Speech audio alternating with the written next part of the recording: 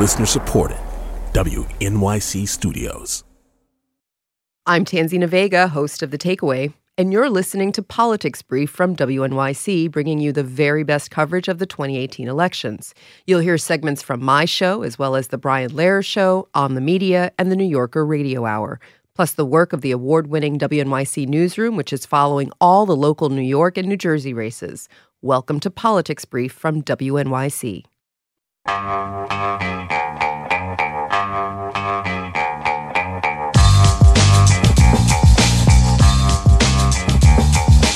Brian Lehrer on WNYC. All right, how many of you have picked your way all the way through that 13,000-word article in the New York Times today about how Trump really got his money? We knew Trump wasn't self-made, but I don't think we had a clear picture of the sheer size of the pot of money that Trump inherited and received over and over again in dribs and drabs, if you can consider seven-figure numbers, dribs and drabs. Should we just spend a moment on the magnitude of wealth he received from his family? By age 3, Trump was getting $200,000 annually from his father's empire, according to this article. By age 8, he was a millionaire. By age 17, his father had given him part ownership of a 52-unit apartment building. In his 40s and 50s, he was receiving more than $5 million a year from his dad. In the 1970s, Fred Trump gifted a spigot of loans when Trump's businesses were having so many problems. He lent Donald at least $60.7 million, according to the article. Fred Trump spent $15.5 million to buy a 7.5% stake in Trump Palace. And the list goes on and on and on. And all the Times documented 295 streams of revenue from Fred to Donald, total of about $400 million in today's dollars. And we're going to dive a little deeper into what this means with two of our own who are on a similar beat themselves, Andrea Bernstein and Ilya Meritz, from our podcast that looks at Trump Organization finances, Trump Inc. Hi, Ilya. Hi, Andrea. Good morning. Brian. So the big headline that keeps getting repeated in the press is now we know that Trump was not self-made, as he claims, that he got a lot more than a $1 million loan from his father to start out as a young businessman. Andrea, is that the biggest reveal? Well, it may be. It's not so much for me because we've spent so much time looking at Trump's business. So I think that it has been known that when Trump says, I just got this small $1 million loan and the other permutations of that from his father. Like $1 million is small, by the way, but that's another story. I mean, there's a lot of things that we've reported on where we know ways that his father, Fred Trump, helped him directly and indirectly. The first, Donald Trump's first project that he wanted to build in Manhattan, renovating what is now the Grand Hyatt Hotel at Grand Central Terminal, was something that he couldn't get done without Fred's guarantees. Ilya reported on a story where one of his casinos was about to fail, and an emissary of Fred Trump walked into the casino, bought $3 million in chips, and left, which is sort of a $3 million loan in a way, if you're not going to get the money back into the casino. So we've been aware of these mechanisms. I think with the huge congratulations to Ross Buettner, Suzanne Craig, and David Barstow at the Times by just really digging into all the documents and bringing this complete picture of all of the ways that the money was transferred from father to son, and a much clearer sense not only of the methods, but the overall magnitude. And listeners, we can take a few phone calls on this if you have been reading the article or if you have questions about it that maybe our Andrea Bernstein and Ilya Meritz can help you understand the answers to. 212-433-WNYC, 212-433-9692. And Ilya, so much of the story was about the many ways that the Trump family dodged taxes as they transferred money from generation to generation, or even just when they were making the money, and employed what seemed to be described as, dishonest financial schemes with respect to taxes. Some may have been illegal, some may have been legal, but are very aggressively employed. Did they cross the line and break the law? Well, there's a lot of instances where they may have crossed the line or may have broken the law, and we know that the New York City Department of Finance is looking into that, and state authorities are looking into it now, too. Obviously, there's some political aspect to this, too, a political benefit in this overwhelmingly Democratic state to be seen to be investigating this unpopular, at least very unpopular here, president. But there were a few things here that kind of alarmed me, I'll say. There was the practice of greenmailing. This is a new term to me, and this was in the 80s when Fred Trump would use part of his fortune to take a position in a stock like Time Magazine. Some few days later, Donald would talk it up to some of the many reporters he was talking to, and he'd say, "Oh yeah, I'm thinking of acquiring this airline or this magazine. I'm taking a big position in them." In fact, it would often be his dad taking that big position. This value of the stock would, of course, immediately soar. And then Fred Trump could cash out a few weeks later and make a very handy profit. It's the kind of thing you can only do if you have one not very famous rich person who's closely related to a very famous person who talks to the press all the time. It's so unbelievably cynical, and yet it immediately rings true from everything else that we know about the man. Andrea, what else? So one of the things that was really quite fascinating to me is there's this company called All County, which basically was a sort of nothing company. It didn't really do anything. It was a pass-through. So prior to setting up All County, what Fred Trump had done when he needed washing machines and air conditioners and boilers for his various building projects, he would purchase them from wholesalers. What happened with All County was that he set up All County as the buyer. All County would buy from wholesalers. There would be a markup, a substantial markup that would go from himself to himself. From basically what it did is it transferred wealth from himself to his children by marking up the prices. But it's all within the Trump project. I mean, he's saying, okay, I'm going to buy an air conditioner for $100 and then I'm going to sell it to myself for $100. And in the middle, the children, Donald Trump included, are taking the money. Now, what's fascinating about this is that Fred Trump was investigated by the Federal Housing Administration and by the New York State Commission on Investigation for doing something very similar. In the New York State case, there was testimony that he had taken items, bought them, leased them back to himself, and then billed the taxpayers. And he really got wrapped for that. So what was interesting to me was to see the common themes of these business practices going on to decades. And one of them, as we reported on Trump Inc., is still happening today, which is this appraisement situation. So Donald Trump will say, my properties are worth so much, more than ever, billions of dollars, they're the best properties, we've all heard it. And then he'll go to the local county tax officials, like he has just recently done in Westchester with the golf course, and say, no, my property's not worth anything. You shouldn't be, anything is a paraphrase, my property's worth very little. You should not be taxing me what you're taxing me.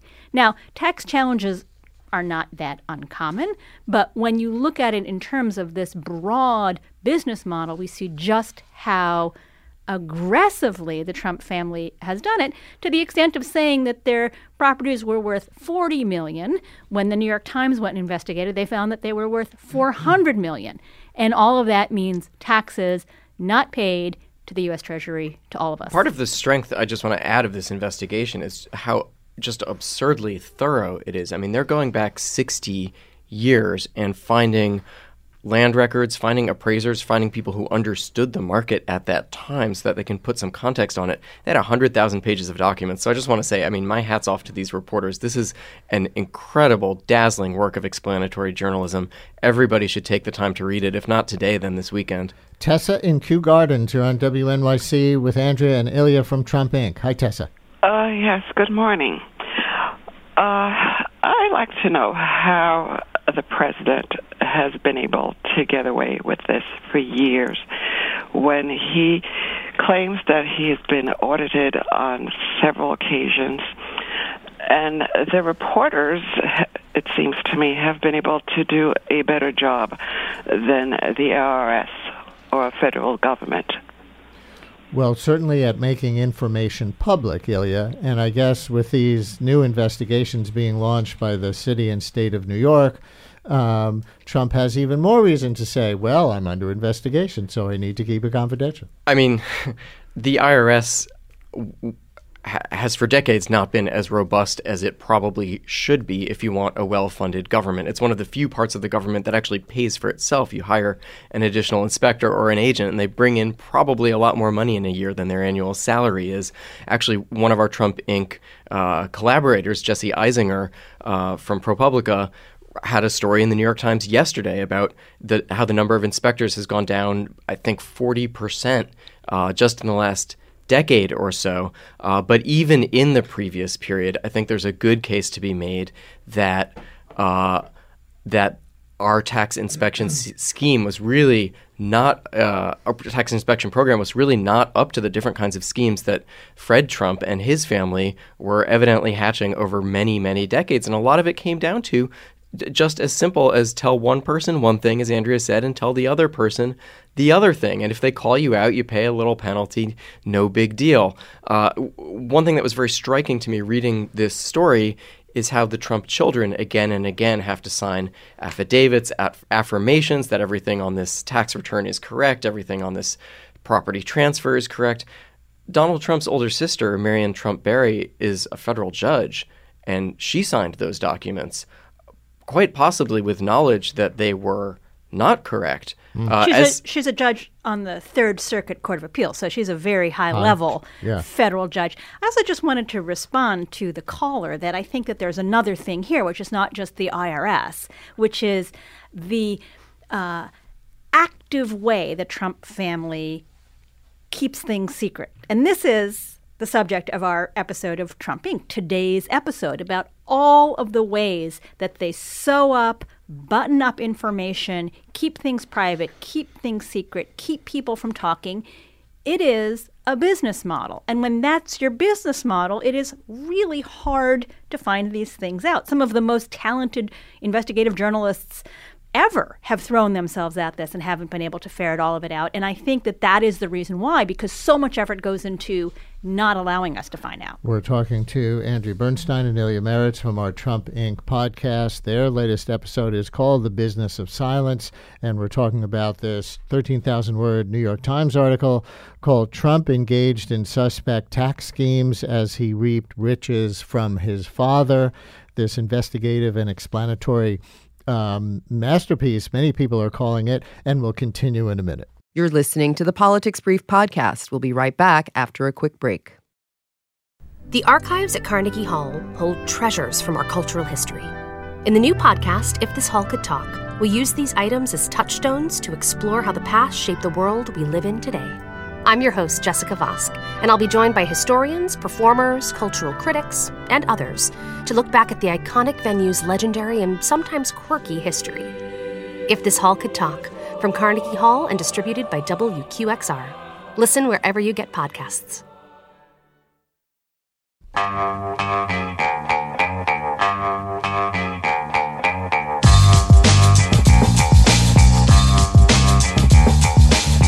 Lehrer on WNYC with Andrea and Ilya from Trump Inc. and Diane in Queens. You're on WNYC. Hi, Diane.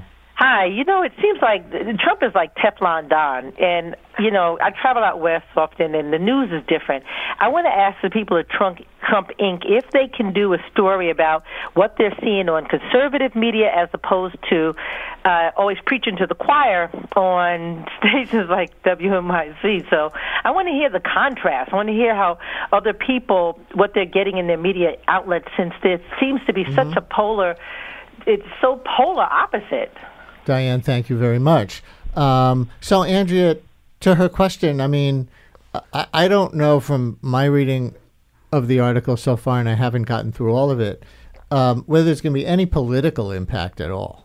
It's really hard to know, and obviously 2 years ago, almost to the day, is when the Access Hollywood tape came out. So it's really hard to know how these things are going to influence any elections.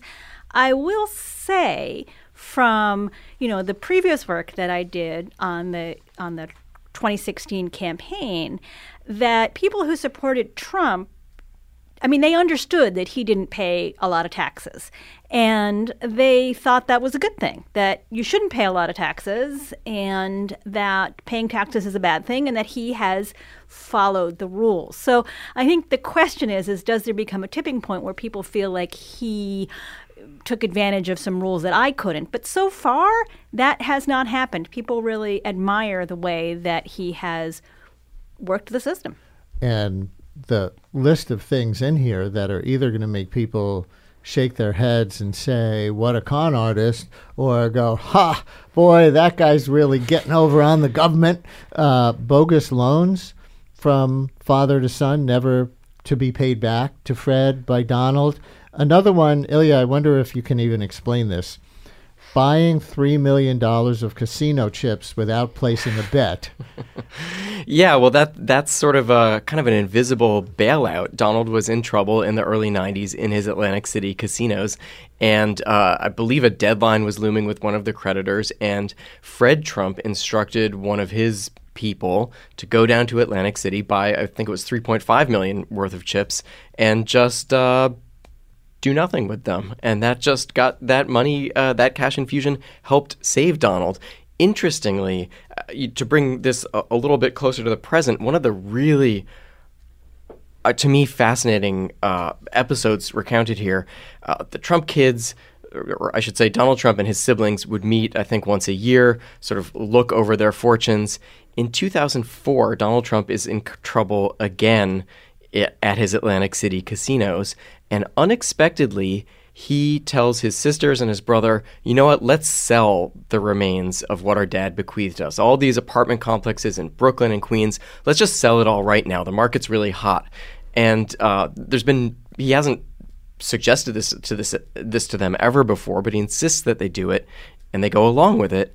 And it turns out that he was in trouble again in Atlantic City. And if you look at Donald's individual financial situation, it really looks like he was making a decision for his own benefit rather than in the interests of his siblings. And part of the story is about Donald trying to change his father's will shortly before he died to get more control of Fred Trump's money. Will anybody out there care about that? Maybe people have made the decisions that they made about his character and discounted it to whatever degree they discounted, but I guess time will tell. Tomorrow, by the way, we will have one of the 3 New York Times reporters who did the story, David Barstow, as our first guest at 10 o'clock. They were so swamped today they couldn't do the show today, but Andrea Bernstein and Ilya Meritz, co-host of our Trump Inc. podcast, are 2 of the most informed readers of this article, explaining it to you. Andrea, 15 seconds to say what's on the new edition of Trump Inc. It's called The Business of Silence, and it's how in his personal and business life, Trump has kept people quiet and how that could affect our democracy. And we have Ronan Farrow. Really? Download it now. Yes. Really? Yes. On Yeah, Trump Inc? We got him in a break in the Brett Kavanaugh hearings. Thanks, you too. Thank you. Thanks for listening to Politics Brief. If you want more, go to wnyc.org/election.